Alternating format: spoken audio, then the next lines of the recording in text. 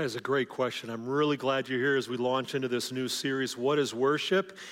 And sometimes that topic itself can just feel like otherworldly and ethereal. And so I want to start with a story about a friend here at Grace Church, Sandy Scott. Sandy Scott, single lady who worked for most of her career in the court system of Cuyahoga County, which is where I got to know her because I was there dozens of times. No, I'm just teasing.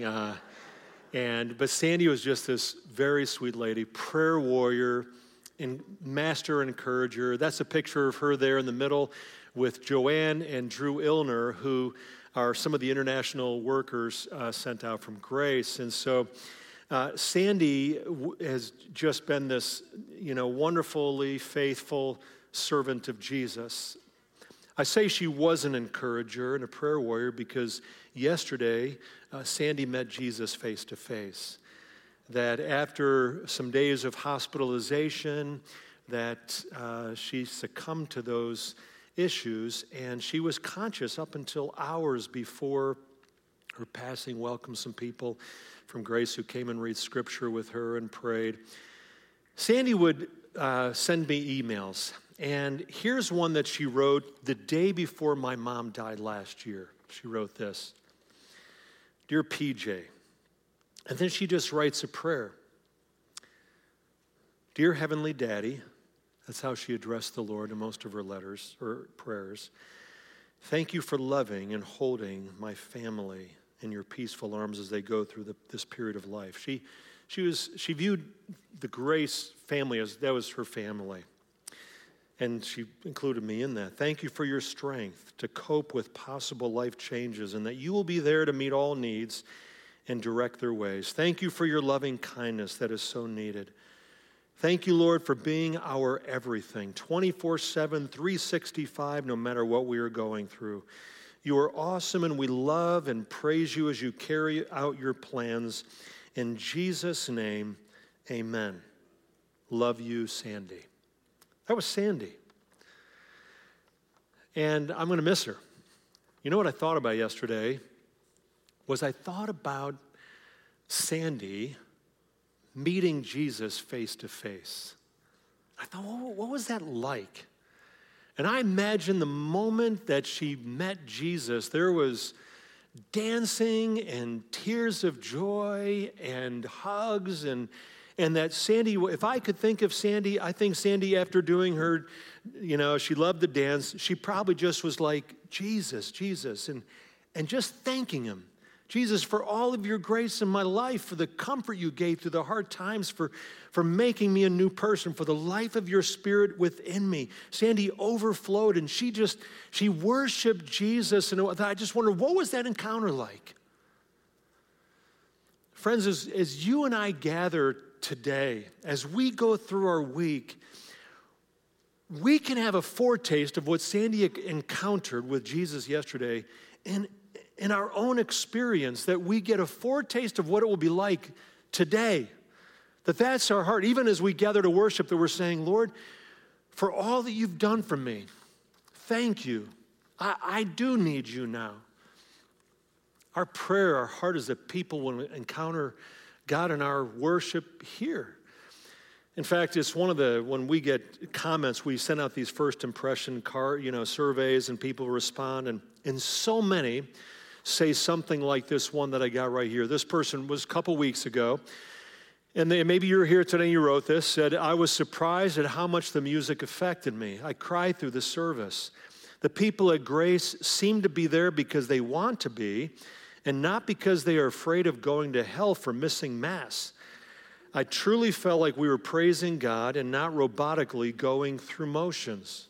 I love reading that. I think there is a person who's going, I sensed God in some way.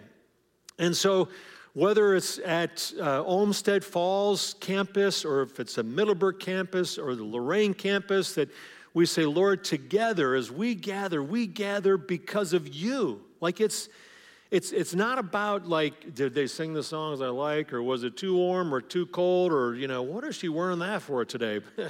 It's first of all, Jesus, it's all about you. Like we're gathered here because of you. His heart is that you and I will be worshipers. And so from the beginning of Scripture to the very end, He made us to just honor Him, to bring glory to Him. At the very end, when we're in heaven, it's going to be just the way we live, and we're just going to it's going to be amazing. And we're going to say, God, we're enjoying you. We're seeing you in all of your greatness. I can tell you what, it's not going to be boring, and you're going to be thrilled that you're there if you're prepared to go. God, would you make us worshipers? The word comes from an old English word, at least the word worship in English, from a word called worthship. Would you say that with me aloud? Ready? Worthship. In other words, it means you're ascribing worth to something or someone that is like, wow, right? So you're watching the Olympics and you see someone do this thing on skates that, I would just do in my dreams, and not even then. I'd probably break an ankle in my dreams, and you just go, that is amazing. That person, like, you ascribe worth to what they've accomplished. And when we come as believers in Jesus, more than anything, we just go, Lord, we ascribe worth to the God who has no beginning and no ending, who's never broken a promise, who's powerful, who never sleeps or slumbers. He never grows tired or weary. We have this great God, and we go, Lord, you're worthy. You're worth it. Whatever I do for you, Lord, I honor you. Lord, I give you the worth that you're so deserving of. We do that when we gather here. At any one of our camp, whenever you go to a church gathering, you're saying, Lord, if your name is being honored, your word is being taught, we believe that this is a gathering for us to worship. But it's not only when we gather together. Worship is not simply a church service kind of deal.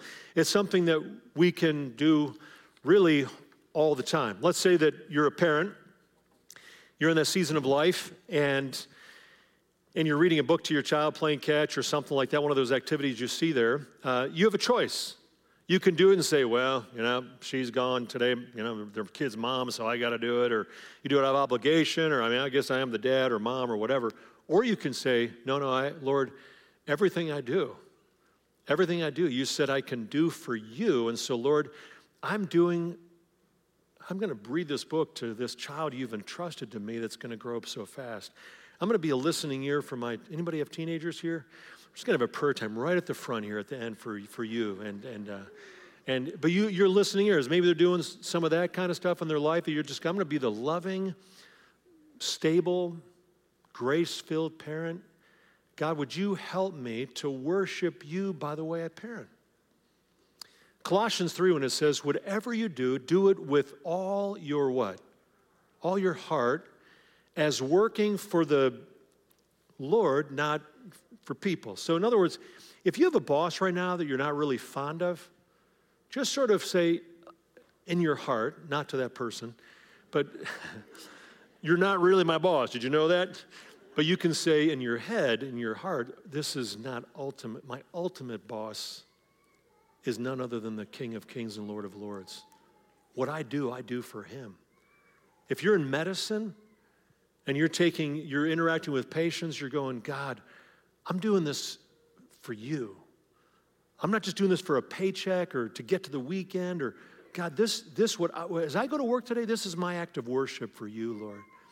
That this person is made in your image. You came and you died for them. You rose again. You want them to be in your family. And so, Lord, today as I interact with customers and with employees and with whoever, Lord, help me to honor you, that may this be part of my worship because you're worth it. You're worthy. That's God's heart for us. He wants you and me to be worshipers. So in this 4-part series, what we're going to do is this. We're going to see, first of all, how God made us to be worshipers. It's just at our core, that's how we were created. It's not a matter of if, but a matter of what or who we worship. We'll talk about that in a second. Next week, we're going to see why he's so deserving of our worship. The next week after that, we're going to talk about how do we approach him? Like, what kind of people is he looking for? And then the last week's going to be how do you worship 24/7? So today, let's launch in by turning in your Bible to Matthew 26. And first book of the New Testament. If you don't have a paper Bible, your Bible app on your phone, that's great. It's a free, awesome app. And there are notes that maybe you picked up on your way in at the tables right by the doors. If not, just go to our website, gracecma.org, and you'll see it says notes, and you can just click on, you'll see all the passages we're going to mention here. And we have a Bible reading plan. We just read this a few weeks ago. We're going through the New Testament this year as a church family. And if you'd like to check that out, it's free, and you can do it online. And we have a social media a couple times a week. Some various staff members of Grace are making a few comments, just like a minute long, about the passage. And welcome again to those of you engaging online, whether you might be in another part of the world or Ohio, our Olmsted friends, and Lorraine. We're really glad to be looking into God's Word together. Before we do that, let's pray, okay?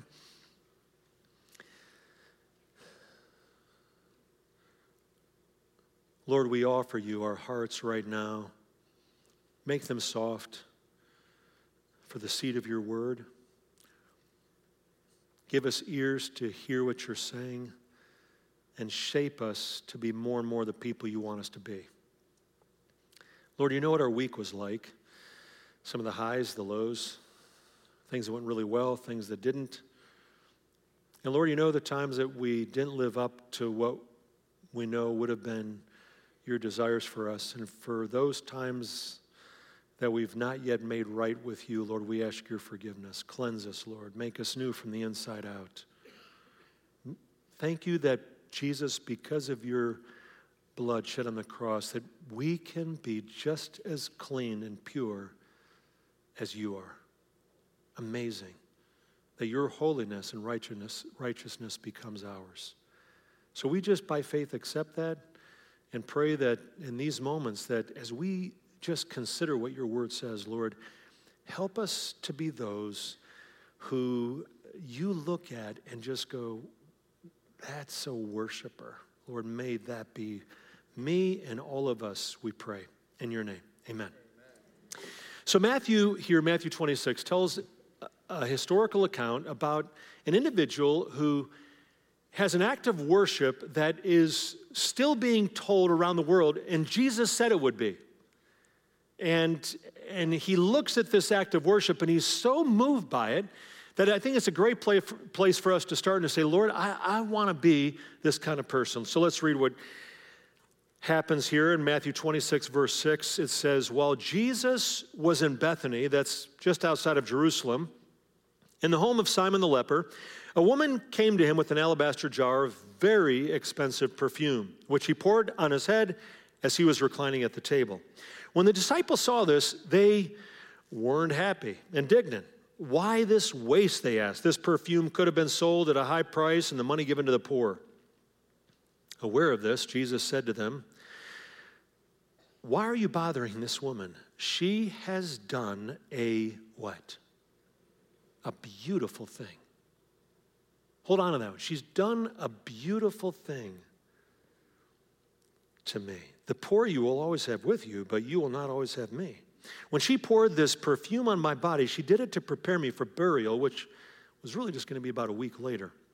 Truly, I tell you, wherever this gospel is preached throughout the world, what she has done will also be told in memory of her. Let's not miss this. Jesus is really moved by what she did. He probably ate in the homes of dozens and dozens, maybe hundreds of people. He had all kinds of encounters, but he said, this is one that will always be remembered. This is a beautiful thing. Now, if we're really transparent, we might go, it might be beautiful, but it's a little bit strange too. When's the last time you were at a gathering with friends, someone's house, and you're sitting at the table and you're eating your ice cream, and someone comes up behind you, and all of a sudden you feel this like dripping all the way down your head, and you're like, what is that? And you realize and you're like, that is cologne or perfume. And you look and what do you say? You're like, get away from me, right? Well, what are you doing? Like, when is the last time that happened to you? Maybe, it probably hasn't happened in at least 2 or 3 months to you, right? No, you've probably never seen that, right? So why would she do that? Because in that day, when you traveled, you weren't in your, Toyota or Ford, you were you're walking through these manure, infested streets, and so you'd get to someone's house, and they would take off your sandals, and they would wash your feet, and then they might give you some lotion, and then if you were a really like VIP kind of guest, they might do what she did, and they would put this perfume. But this wasn't any old perfume, that she ordered on Amazon, some knockoff kind of deal. This was like probably a family heirloom. How much have you made in the last year? You don't have to say it out loud. But, or if you're retired, how much did you make in your last year of employment? Think of the entire amount of your year's wages and say, what if I bought some perfume or cologne that cost that amount? First of all, you go, I don't think I would ever do that. Then imagine using it all. Once this flask was broken, this jar, that was it. Like this was a one-time kind of deal. So she took tens of thousands of dollars in today's money, and we learned something. First of all, that worship is valuing something or someone above all else. Listen, we probably will not offer perfume to Jesus or cologne. He's not with us in that kind of physical sense, but do we value him like that? Do we treasure him like this individual did? I mean, Jesus is deeply moved. You see, whether we accept it or not, we are all worshipers of something. You and I are made to worship at the core of who we are. We're worshipers at heart. Our love and a focus are going to be given to something. Let's go over to our flip chart here. Some of you were very excited to see another Picasso this morning. If anybody's been here for a while, you know, John, is terrible. Let me ask what you think this is, right? What does this look like right here? A donut, right. I've consumed so many of them. I'm actually pretty good at that. And this donut, I'm actually going to do two, but we'll start with that one. One of these represents your life. And so our lives, we sort of break up into areas, and we say, I've got my job, I've got my friends, I've got my money, I have my goals. We have various gifts like our hobby, things we enjoy doing with sex. We have all kinds of things in our life that we could keep on saying, all these parts of what sort of constitutes who we are. For a Christian, at the core of our life is who? That's absolutely right. Is Jesus at the core of our life? We would say, as a Christian, we'd say, my life revolves around my relationship with Jesus. He's not just a part of my life, he is my life. And he informs the way I interact with my friends, whether or not I take that, like I pray about if I should take that next job in the other city or that promotion, how I use the gift of sex, how much time do I invest in my hobby, what kind of goals do I have in life, all of these things, I come back and say, this is my relationship with Jesus. And a worshiper at the core has Jesus at the very center. And so we would say this, we'd say, this is the heart of a worshiper, is to say, Jesus is at the core of my life. Now, there might be someone else who goes, well, my life is a little bit different. I don't really know that I believe that there is a God. It's a giant question mark for me. Not even sure there are gods. I don't really, and they still have the same, sections of life where they've got their friends and they have their job, and they have all the different gifts that we have in life, and and we could just keep on going and dividing up and saying there's lots of sections, but here's the reality, what the Bible teaches about us. The throne is never empty. Would you say that with me aloud? You ready? The throne is never empty. Nobody has a godless life. You go, well, they're not sure there is a God. So what do? They take good things, all of these things, these are not bad things, right? These are gifts from God. But they make these good things to become an ultimate thing. It's different for different people. Some might go, my job is everything. Another person goes, I live for my friends. It might be their family. You go, how can your family be a God? You know, you just, your kids, your life depends on your kids being hugely successful, getting into the right colleges, making it, because if your kids fail, you're a failure as a parent, and if they succeed, you're a success. And so your kids take the center place in your life. They become your God. It could be anything. Taking good things and making them the ultimate thing. Someone might go over here, they go, there is a sliver of my life that is for God, but he becomes just that. He's just a part of my life. You know what Jesus says about those kind of people? He goes, you honor me with your lips, but your heart is what? Far from me.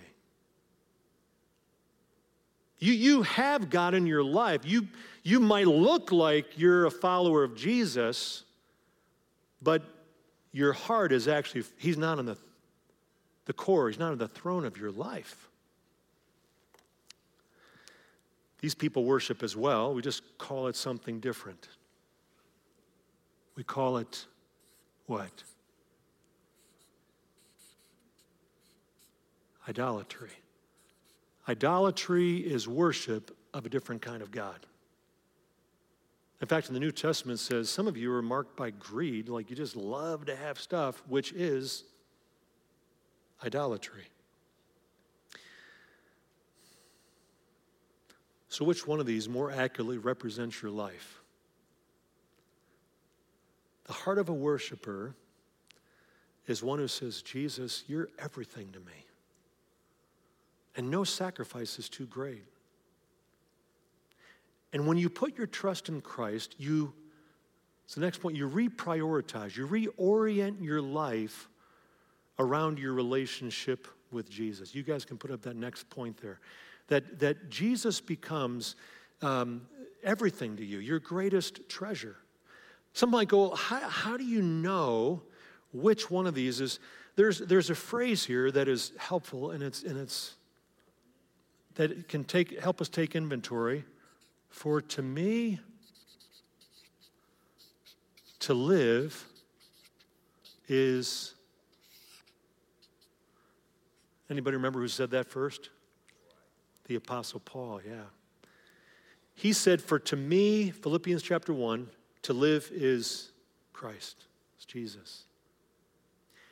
How would you fill in that blank? Maybe let's ask this question. How would somebody who observes your life for a week, how would they fill that blank in for you?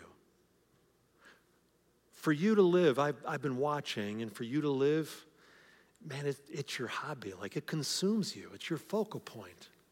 I mean, you've got time for these other things, but at the end, that hobby, or maybe it's one of these other things. Good things that have become an ultimate thing. For a follower of Jesus, we would say, for to me, to live is Christ. It's the heart of a worshiper, right? We say, Jesus, ultimately, it's all about you. What else do we learn about worship from her encounter? Not only did she offer something extraordinarily valuable, which then was an indicator of that Jesus was everything, was the core of her life, and that she reoriented her life around him, but also worship cares most about the opinion of one person, and his name is Jesus, right?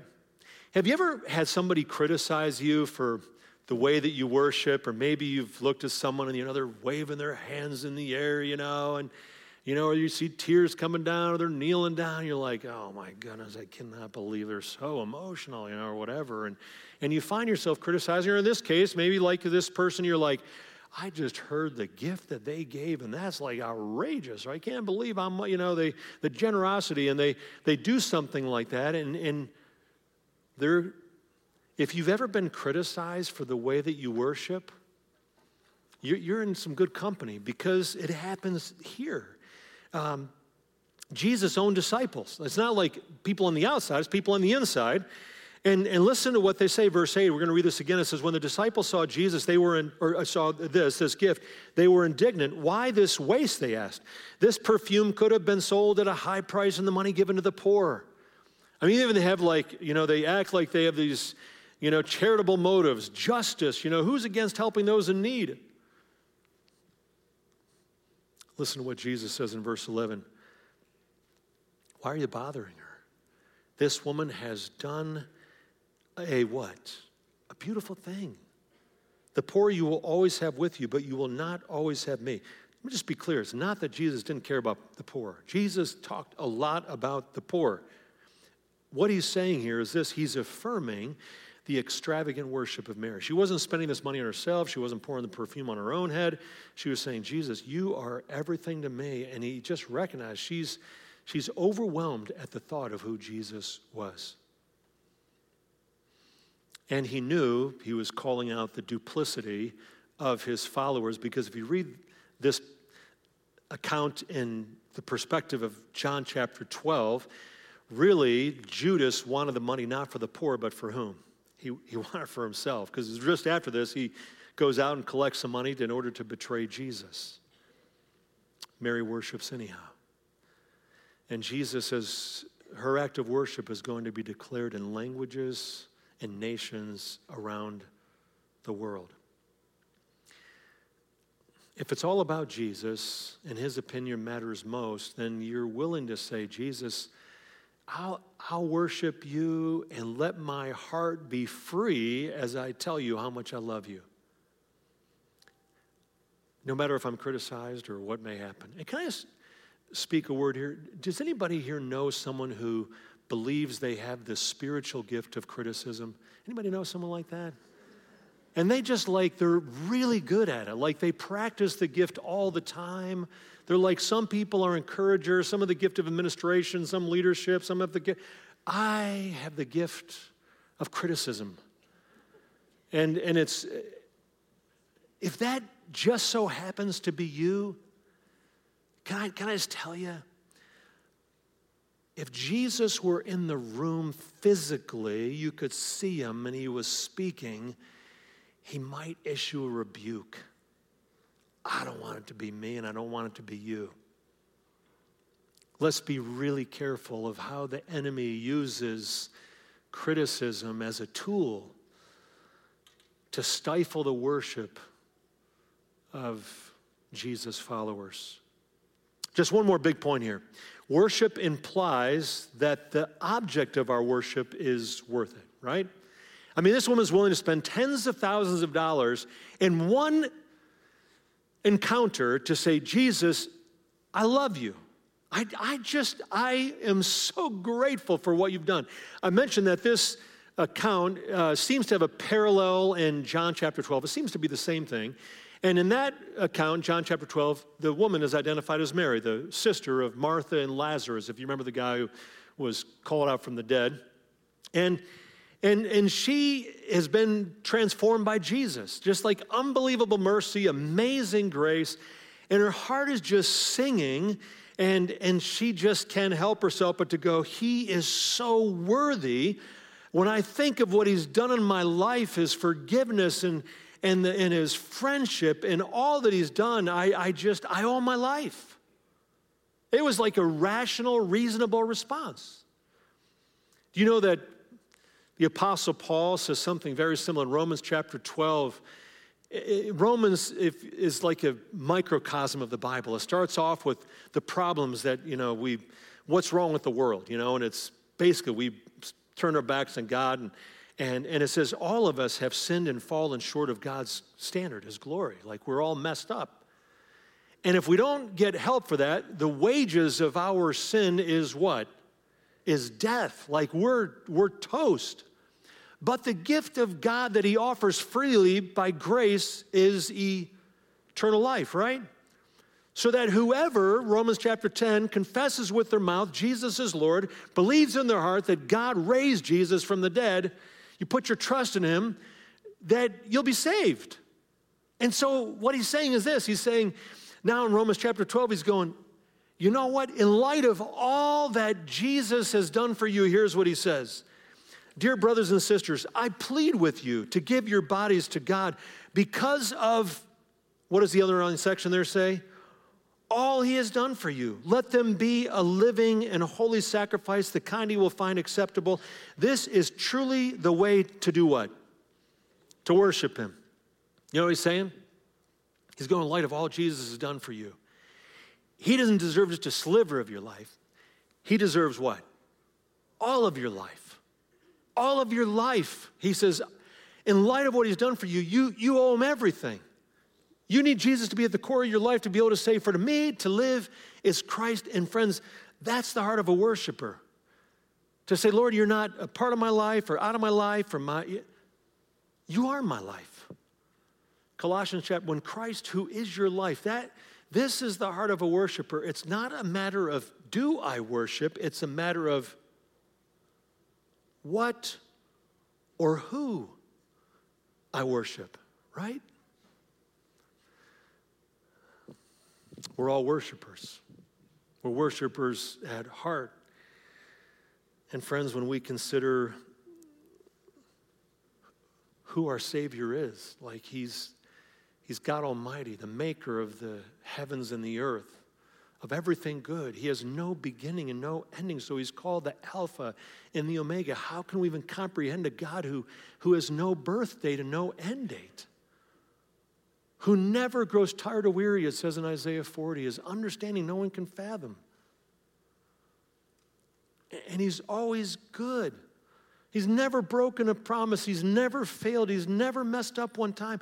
And that same God then came into our world to offer his life for us. And when the moment that we trust in him, he comes and he forgives us and adopts us and fills us and blesses us with every spiritual blessing and makes our lives count and then gives us a reservation with Sandy and so many others in our eternal home that's going to be absolutely stunning.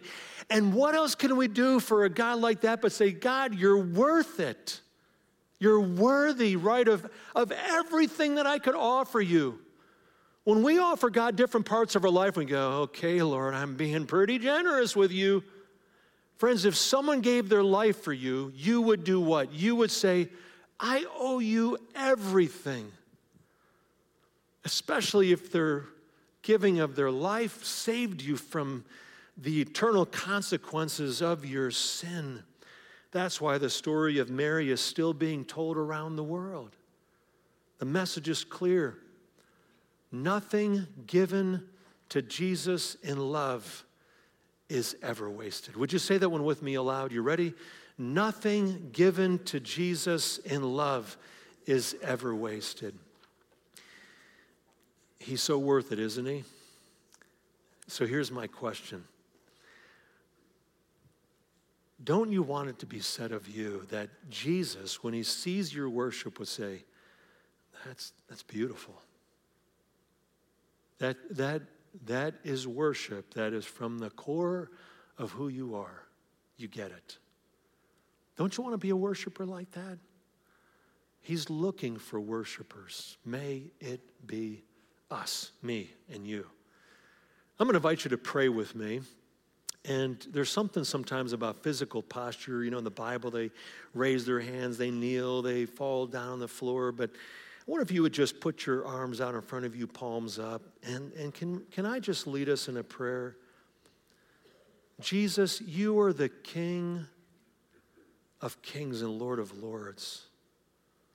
I just surrender to you, Jesus, right now. I offer you not a part of my life. I offer you all of my life. Lord, I want you to have every part of me. to be at the core of my life and to inform, Lord, every moment that I live. It'd be about you. For to me, to live is Christ. It'd be you. And Jesus, that my life would be an expression of worship. Here in the corporate gathering of your followers, Lord, when I spend time with people later today, Lord, I would do it as an act of worship. When I go to work, Lord, whatever I do, that I just go, Lord, this is part of my worship to you. So, Lord, I invite you, come into my life, Holy Spirit. Fill me in a fresh way. And may I be the kind of worshiper who brings great joy to your heart. Help me to face any criticism with an eye beyond it to see your approval and to know it's ultimately about you. Thank you, Jesus. In your name I pray. And everyone said, amen. Amen. Amen.